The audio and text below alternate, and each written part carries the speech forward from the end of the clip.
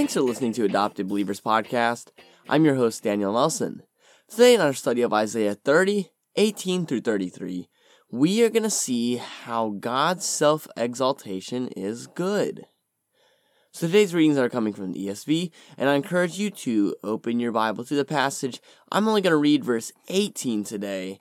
However, I really encourage you to follow along since we will be hitting the whole passage today. So verse 18 of chapter 30 reads, "Therefore the Lord waits to be gracious to you, and therefore he exalts himself to show mercy to you. For the Lord is a God of justice. Blessed are all those who wait for him." So first today, really as we study this, I'm really going to use verse 18 as the guiding focus for this passage. So first we're going to see that God exalts himself, to show mercy. So God waited on Judah to repent. This verse really ties in the previous section, verses 1 through 17, with this next section, 18 through 33. That's why you see that therefore. It appears twice in that verse, actually. So because Judah lacked trust in God, as we saw in verses 1 through 17, they would have to wait a little bit for God's redemption.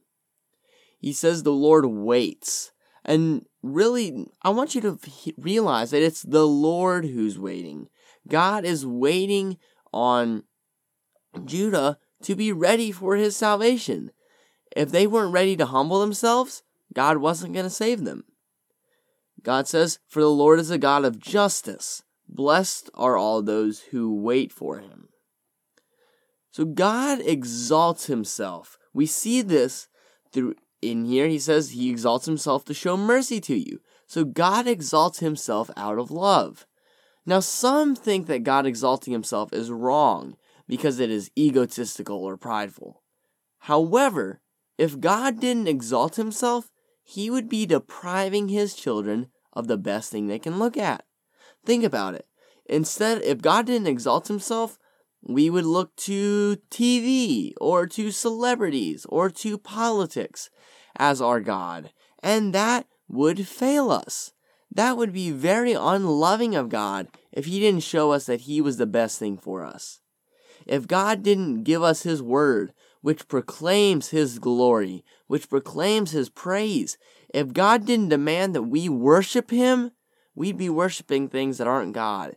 We would live terrible lives because we wouldn't have God.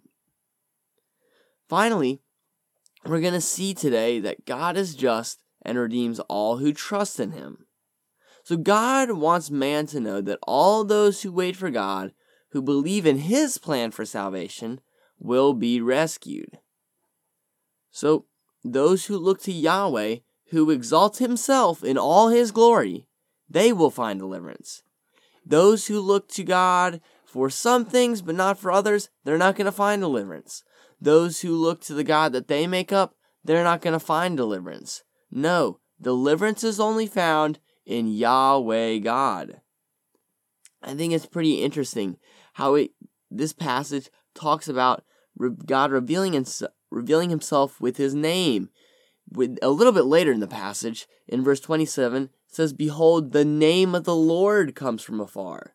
When he says the name of the Lord, he wants us to think of the nature of God, all of God's attributes. That's really what Isaiah wants us to realize. We need to come to God with no preconceptions of him. Rather, we need to be molded by God. Our conception of God must come from Scripture, nothing else. So next, let's look to future and present glory. But first, we're going to look at future glory. First, in this future glory, we're going to see a love of God's guidance. This is the first thing that we get in this plan of redemption. This passage has fulfillment in 3 different time zones: the present, the first messianic coming, and then the second messianic coming.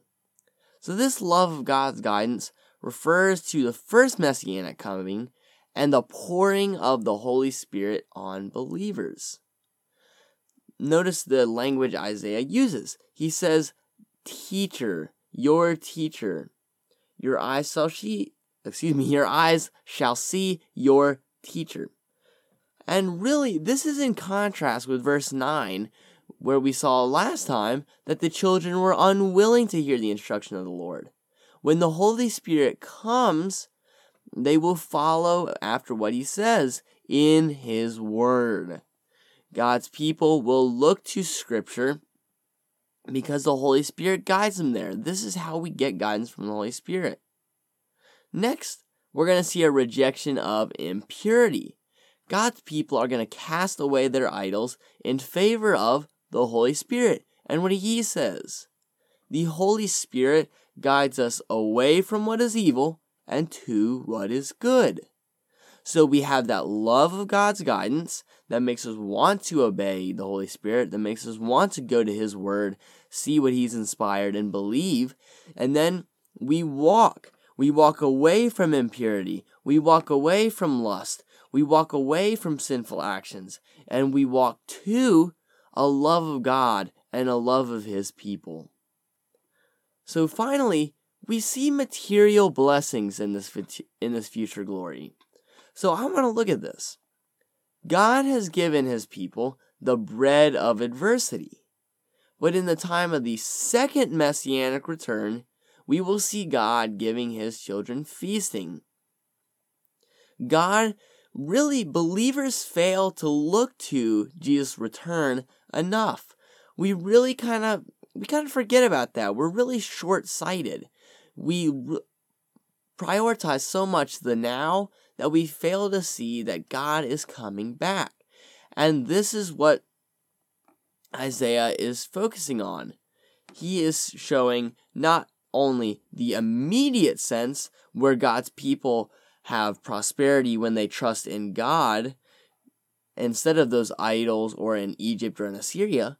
Rather, he's also looking to the future where Jesus returns in full glory, where he comes down on a white horse, has his millennium reign. That's where Isaiah is looking to, where the people of Israel are exalted. So finally, let's look at present glory. We've seen the future glory, where there's a love of God's guidance. In, for us, current day, where we have the Holy Spirit. We also see a rejection of impurity, where we as believers reject what is wicked and turn to what is good.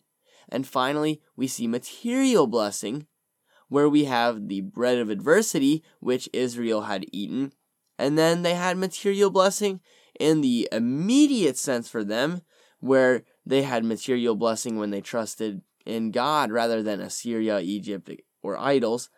And then in the future sense for us, in Jesus' return, where believers will be exalted and the wicked will be brought low. And now we're going to look at present glory. So first, there's fury on Assyria. Assyria is going to have God's justice poured out on them, who exalts. God, who exalts himself, pours out justice on Assyria, who exalts itself. That's what I'm trying to show you. Assyria, when they try to exalt themselves, they are not only sinning against God, they're depriving their people of seeing God. And that's why God's upset. God is furious when his creation tries to exalt itself above the Creator. And we're going to see in Isaiah 36-39 how this plays out. Then there's joy in Judah. God's people rejoice because they were delivered after waiting for the Lord. They aren't afraid of the wrath of God, and that's really crazy. God's wrath is a terrifying thing, yet God's people could rejoice. Even though they did fear it, knowing it was a crazy power, they also weren't terrified because they knew that they were hidden by Jesus. So today we saw three things. First, we saw how God exalts himself to show mercy. Then we saw future glory, how there was a love of God's guidance, a rejection of impurity, and future prosperity when Jesus comes and reigns for 1,000 years. And finally, present glory, where there's fury on Assyria, but joy in Judah. Thanks for listening to another episode of Adopted Believers Podcast. Be sure to subscribe on your favorite podcast platform. Check us out at our website, adoptedbelievers.com, for episodes and other resources. And like us at Facebook at Adopted Believers.